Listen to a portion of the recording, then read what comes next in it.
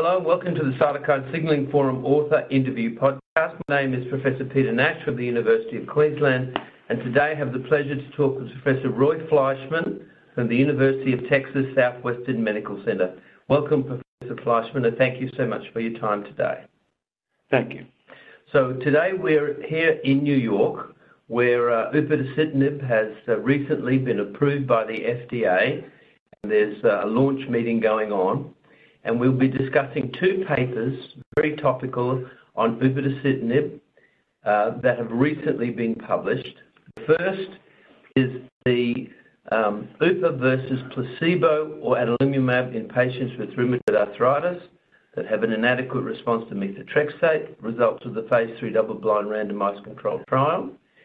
The second is the safety and efficacy of UPA or adalimumab plus methotrexate in patients with RA over 48 weeks with switched therapy in patients with insufficient response. So let's start off by talking about upadacitinib for those people who aren't familiar with the drug. Can you tell us a little bit about this particular JAK, please? So upadacitinib is supposedly a JAK1 preferential molecule, oral small molecule. So it's selective JAK1, it's an oral small molecule, and it's a once-a-day dosing extended-release medication, okay? This select pair paper would be one of the pivotal papers of this last 12 months. Can you tell us a little bit about the design and how you went about this particular study? So this is a very unique study. I think actually it was probably the first study that was designed in this way. So what we did was in the primary endpoint was an ACR20 at week 12 of upadacitinib 15 milligrams, not 30 milligrams, but 15 milligrams, which is now the approved dose in the U.S., plus methotrexate.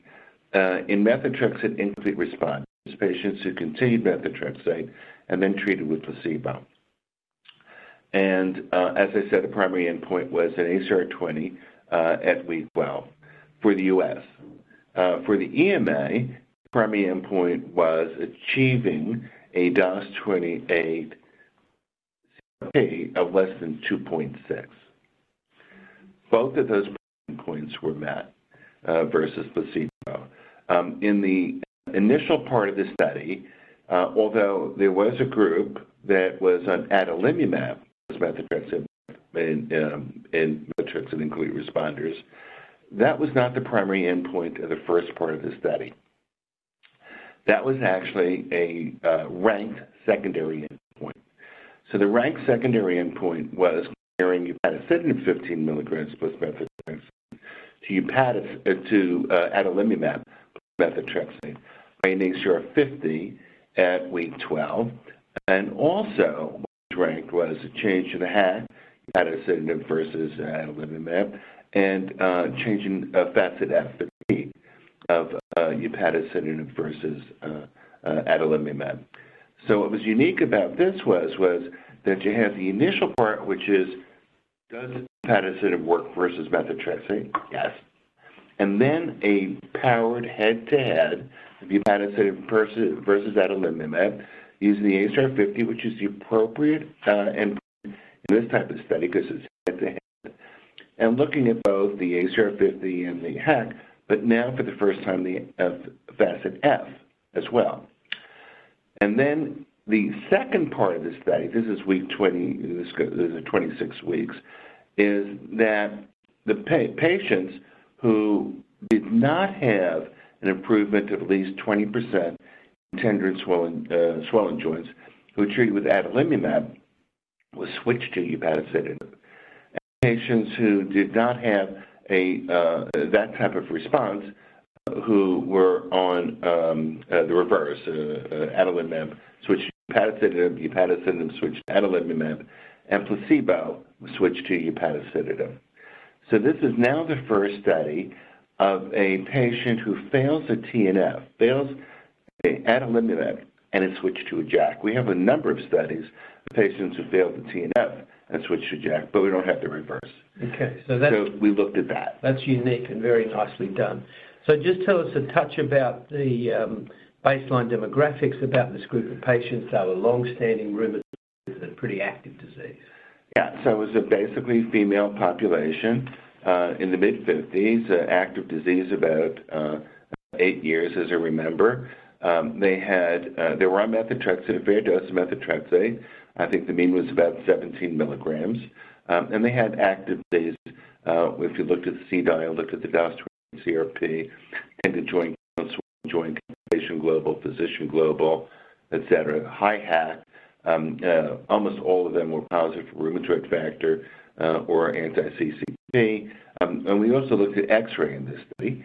And the mean total sharp score, modified sharp score, at baseline was in the mid-30s. So they had active obstructive disease. And can you just tell us about the primary endpoint and what were the results of the study? So the primary endpoint was, is upadacitinib plus methotrexate superior to placebo plus methotrexate based on an ACR20 at week 12? Yes. And did it achieve a DOS-28 CRP of less than 2.6 versus placebo at week 12? Yes, it did. That's the primary point. The ranked secondary was, which is very important, was this head-to-head of upadacitinib versus adalimumab. And upadacitinib was superior in terms of obtaining a ACR50 and in terms of a HAC response, a better HAC response with upadacitinib than adalimumab, and in improving fatigue. So the three ranked secondary endpoints of upadacitinib versus adalimumab were also positive. So what's the standard therapy of TNF and methotrexate in many countries in the world for the second, the JAKs have shown that they can be superior to that gold standard as long as there's a combination of methotrexate. Well, as you know, there were actually 4 different studies, yes. Right? So there are 2 studies, this one with upadacitinib, the one with baricitinib at 4 milligrams, where there was we also did the study of tofacitinib versus adalimumab, where the endpoint was a little bit different. It's a little bit different. Study design. Different study design, where that was at least as good as adalimumab. Then we also saw a report, it hasn't been published yet, of filgotinib versus adalimumab, where the higher dose of filgotinib, the 200 milligrams plus methotrexate, in terms of a DOS-28 CRP, less than 3.2, was superior to adalimumab as well. So it's building the strength of the whole JAK class in comparison to the TNF. It makes it feel more consistent and more across the board, if you like, as long as there's methotrexate in the mix, I suspect. So all these studies were in combination with methotrexate. Yes. They were not monotherapy. Yes. As you know, one of the major advantages of JAKs is that many patients can be treated with monotherapy. But monotherapy has not been shown to be superior. I think that there has been a paradigm shift. There will be a shift in the near future, depending on economics. Sure. Because everything's economics, sure. Right? If these drugs are affordable compared to biosimilars, and remember that one of them, tofacitinib, will be generic in not that many years, there is evidence that you probably could, and maybe you should, use a member of the JAK class before a biologic after methotrexate failure. You can certainly consider that. Sure. And you also have to think about safety. Right? We'll come to safety. Now, just to talk for a second, different speed of onset of action of the JAK and the durability over time. How long would you treat for before you would say this person is a non-responder? So what we saw in this study, which we've also seen with baricitinib, we've also seen with tofacitinib, and I think we've seen with as well, is that patients can respond and separate, actually, from adalimumab within a week or 2. So they have a very quick onset of action, which isn't surprising considering that they're very short half-life. They reach steady state very quickly versus a biologic. What we've also seen with all of these drugs, including this one in this study, is maintenance of response. You don't see tachyphylaxis. So the responses that we've seen up to a year, 48, have been maintained, and the separation between upadacitinib and adalimumab has also been maintained for the 48 weeks. And is there, with TNFs, you can make your call at 12 weeks to decide that they've usually plateaued at about that time, stop, go with the therapy. What about the JAKs? I think that that's the same. So what I would do, we could have a discussion here, but the JAKs certainly can work quicker. What I tell a patient is, you may have a response within a week. I want to look at you in 12 weeks. In 12 weeks, you could have a response. You may not reach goal in 12 weeks, but you may have had a pretty good response. If you had a good enough response, a drop in the C9, 50, 60%, and then they start with high disease activity. Now they're in moderate disease activity. Not low disease activity, but they drop from high to moderate. I might consider them for another 12 weeks before I give up. I would actually do the same thing with biologics. Sure. If a patient responds but doesn't get to low disease activity, but they're responding, I'd give it another 12 weeks. Okay, now dissect a little bit of this ACR responses, because Baricitinib has made a big deal about the pain separation from the TNFs. See that kind of separation in this UPA study. For example, did the swollen joint count separate? Did the pain separate? Physician, for Barry, it was pain, physician, and patient global that seemed to drive the superiority. What about with upadacitinib? Exactly the same. Exactly the same. So it's not swollen joints, but it is those other parameters. I don't remember, but swollen joints dropped, tendon joints dropped, pain dropped, fatigue dropped, physician global dropped, patient global dropped. They all dropped. They all. But I think there's no separation in the drop of swollen joints, TNF to UPA, which is a very interesting difference.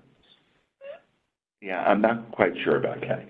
And can you speculate about this pain story? And JAKs, is there a peripheral nerve element? They don't seem to cross the blood-brain barrier. They don't cross the blood-brain barrier. No. We also know that IL-6 is involved in peripheral nociception. And the JAKs do inhibit, to some extent, IL-6. So it may be in inhibition of IL-6 that you're seeing this differential response, but there may be other factors as well. We've shown with baricitinib, I suspect we could show the same with upadacitinib with tofacitinib, that the difference in pain is not just inflammatory. So you get a significant drop in pain even in patients who don't have a significant drop in CRP. With adalimumab, the drop in pain is due to inflammation. And that's very curious, because Bjorkstedt has shown MRI brain changes with TNFs before swollen joints drop, SR drop. So there's it's a complicated issue. And I think when did you show that? Yeah. When? Oh, last year, I think. We could find the reference, but it's interesting. Because the initial, you're old enough to remember, when infliximab was out there, when it started, so this is 1999, we saw patients treated with infliximab who had tremendous pain relief within an hour or two. Sure. Before they have inflammatory. So we knew there was a central effect of that TNF 20 years ago. And that's interesting because, again, large molecules not supposed to get across the blood-brain barrier, so I'm not sure I understand that. Tell us a little about the radiology side of this particular study. Yeah, so the drug does not stop radiographic progression, but it certainly inhibits radiographic progression. So what we saw in this study was it was about 88% of patients did not have progression, as opposed to the methotrexate group, where it was about 78%. So we're used to that with methotrexate. It's about 75, 78%. So there are more patients who do not have progression. The degree of progression is lower with the upadacitinib than it is with methotrexate. But of course, if you did a probability plot, you'll see one or two patients who will progress no matter what. True DMARD, okay. It's not an NSAID. Although it's oral, it's not an NSAID. Now, safety, there are a lot of safety concerns with class. A little bit about safety issues and in particular topic issues like VTE. Yeah, so let's talk about VTE because I don't know the answer to VTE. I do know that VTE, the VTEs that we see with this is not JAK2. I know it's not JAK2 because if you heard the whole discussion of the FDA, baricitinib, the FDA hematologist felt it was not JAK2, and there's no reason to suspect it actually. So what's interesting in compare, the study that we're talking about, there was a VTE in the placebo group. There were 2 VTEs in the upadacitinib 15 milligram group, and there were 3 in the adalimumab group. It's quite balanced across them. What's the balance? It was 1 to 2 to 3. So it depends on how you look at it. I look at it a little bit different. I think that's really what you were saying. You saw VTEs in every group. Yes. You see VTEs in patients who have RA, where they can treat treated with conventional synthetic, with a biologic, or with a JAK. Are the JAKs really more likely to produce a VTE than a biologic? I'm not sure that's true. I'm just not sure that's true. Is there dose related? Maybe. Maybe TOFA, but we don't know. But what we do know that in all the programs, the VTE risk is, the IR is about 0.5. And if you take a look worldwide, the risk of VTE not treated with any of these drugs is 0.5. So they do occur, so you have to be aware. And your recommendation for the practicing clinician? With the VTE? So the VTEs have been seen primarily in patients with past history VTE or a patient treated with a COX-2. So if the patient is treated with a COX-2, I would actually take them off a COX-2. I don't care if they're on methotrexate or adalimumab or if they're on upadacitinib, but I would not use a COX-2. And if they have had prior VTE, then my choice is, do I treat them with what or not? And the answer is, yes, I'll treat them with what? And what could be any of these drugs. But if they had a past history, I might think about prophylaxis of those patients, or certainly discuss the risk with them. But the risk of RA is terrible. Yes. So with some VTE, the zoster, just some of those other infective type issues. So zoster, occurs in patients with RA anyway, whether they're treated with these drugs. They do have a higher incidence than JAKs, with JAKs a little bit higher. What I tell the patients is you do have a risk. It is a little bit higher. I am now suggesting, that's available in the U.S., is Shingrix. But we don't really have the evidence yet that Shingrix is really safe and that it really prevents zoster. Could you just tell us how you do that? You've got someone with active disease, methotrexate isn't working, you're about to go biological JAK.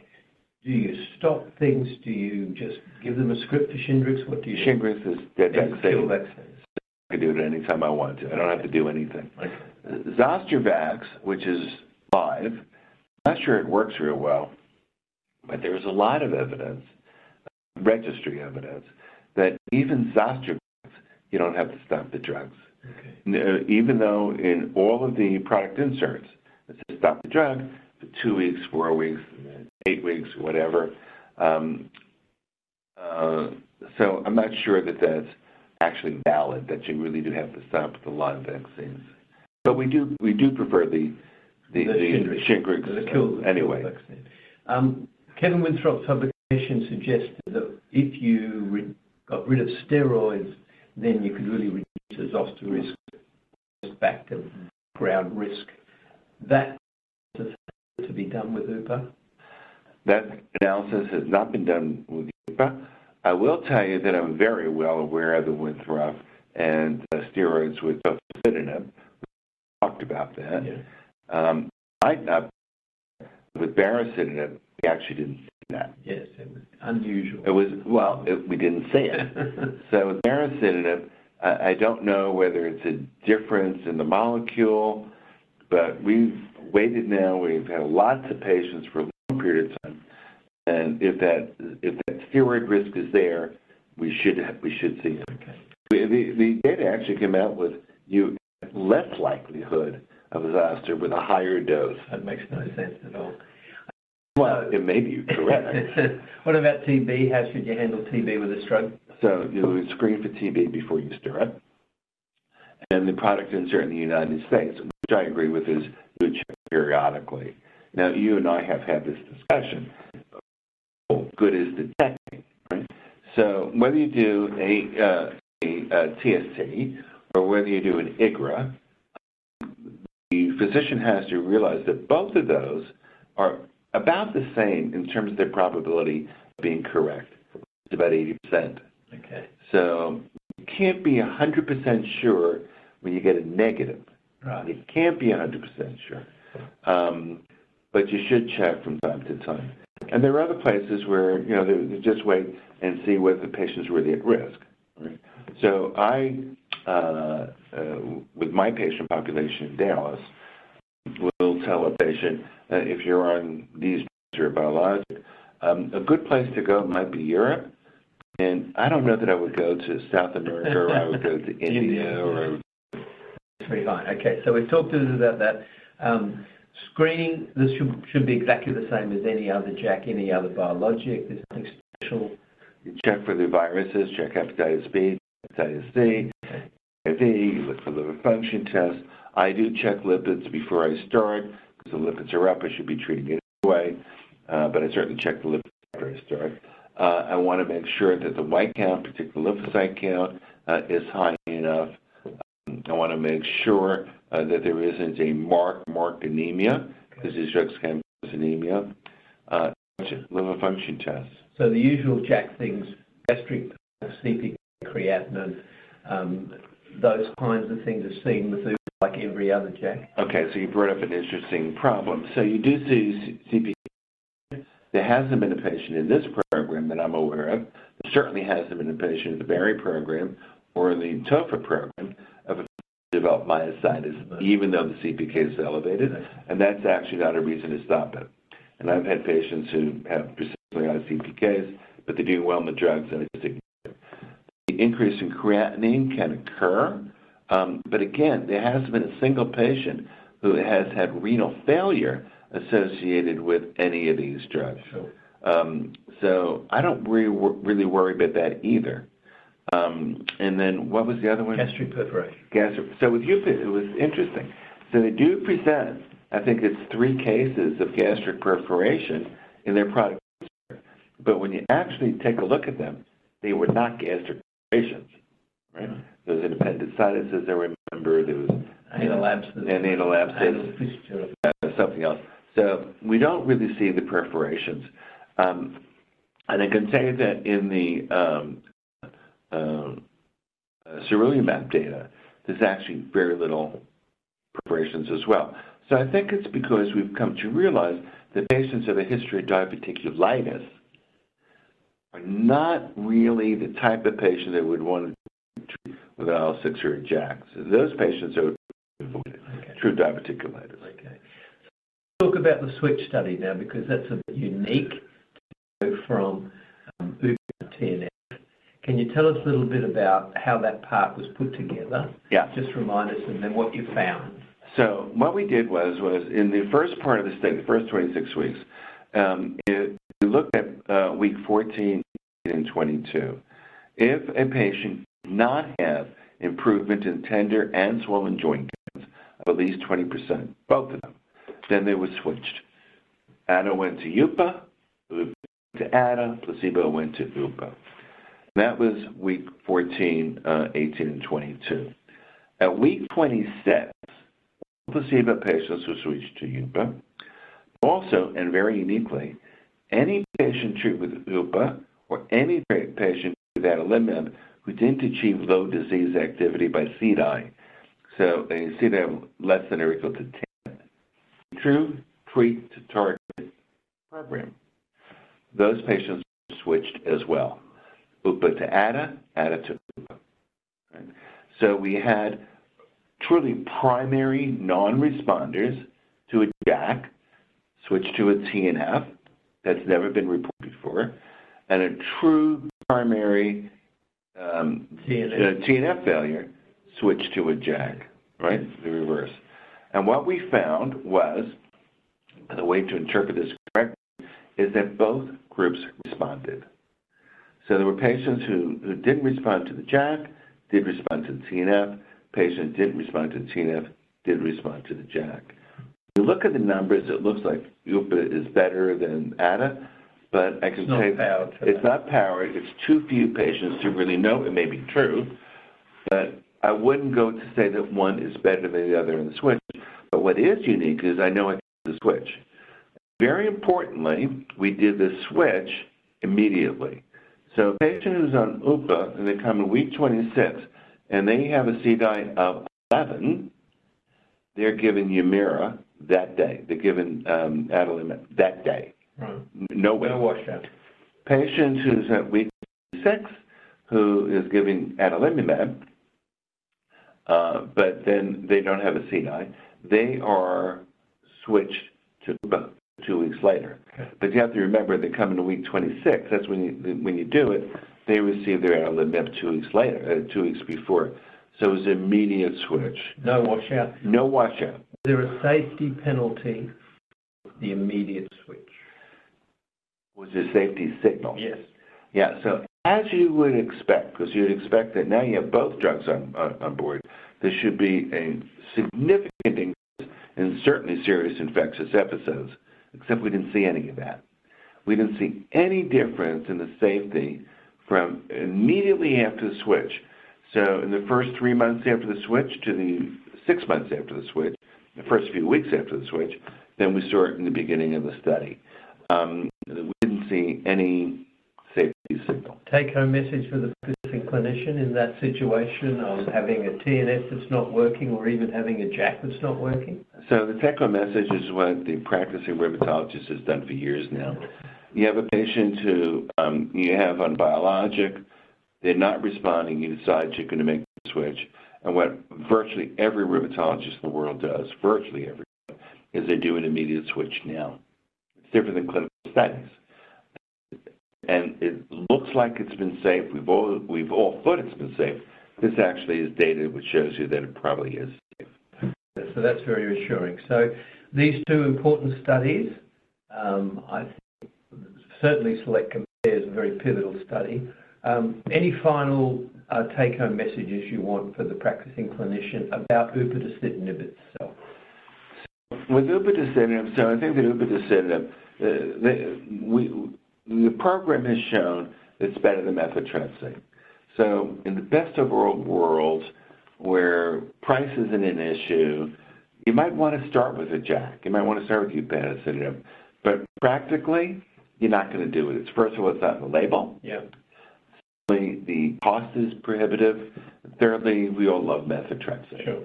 So you would start with methotrexate. But after methotrexate, what would you do? I am beginning to believe, and beginning to do, actually, that before I start a biologic, if I have access, I start a JAK. Mm-hmm. And the reason for that is what we've discussed before. You have 3 drugs which have shown to some extent that they're superior, the other is at least non-inferior. Mm-hmm. Why not start with the drug? Even though the numbers are small, the differences are small, why not use that type of drug? And then the argument is, if I've used TNF for 20 years, well, we've used JAKs for 7, 8 years, right? What's the difference? So I would use it early. And I wouldn't, now with this program, I actually wouldn't worry about starting a JAK if the patient has a response switching to a TNF, okay, switching to another mechanism. Would you start? Always start combo. And reassess it a certain length of time, 12 weeks or something like that? Yes. So I've shown with tofacitinib, I've shown with baricitinib, actually. I suspect we'll see the same thing with upadacitinib, although it hasn't been tested, or when they test that there are more patients that respond to the combination than to the monotherapy. Monotherapies work quite well. So usually what I would do is I would start methotrexate, and if the patient doesn't have a response to it has no response to methotrexate, which is rare, after 3 months, I would switch.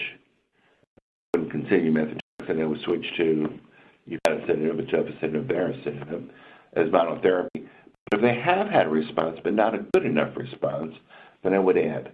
And then when they have a good response, they achieve a remission, CNI remission, SDI remission, then I would certainly consider reduction and possible elimination of the methotrexate. And I think that what I find in my practice, we've actually seen in studies, it's about 60-70% of patients can be treated with monotherapy of the JAK. And so when you think about monotherapy, you think about a JAK, think about an IL-6. But all of them, in groups of patients, will work better as combo. Right. And I think in mature markets that have been using JAKs for many years now, it's really a question of persistence and adherence and keeping people on. Do you think they'll ever do head-to-heads with JAKs? And do you foresee a JAK IR study in the crystal ball future? I think we'll see a JAK IR study. I'm sure we'll see a JAK IR study. It may be with different molecules, but I think we'll see a JAK IR study. The question is, what is Gilead going to do with filgotinib? Are they going to do something different now? I don't know. I do know that we are seeing studies with new mechanisms comparing to JAKs, right? TYK2 inhibitors and the like. BTK.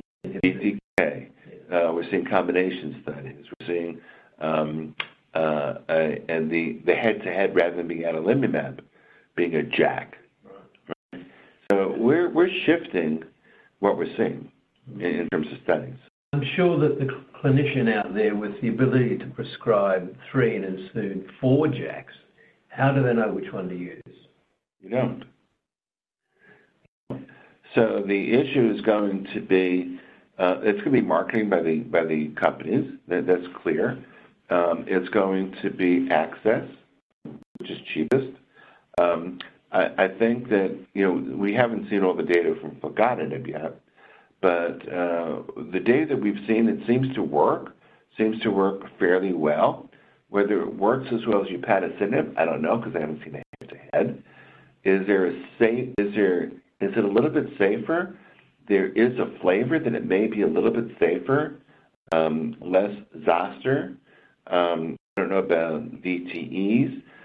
So we may turn around and say that filgotinib possibly is a safer JAK, maybe not as effective, maybe as effective and safer. Right? We don't know. Yes. But clearly filgotinib is going to need something. Upadacitinib is coming to the market, at least in the U.S., where baricitinib is hampered because you only have the 2 milligrams, and its indication is after DNF. Against TOFA, some of its TOFA data is very strong, and TOFA is a very some of the data with upadacitinib is a little bit better. So how is AbbVie going to market versus Pfizer?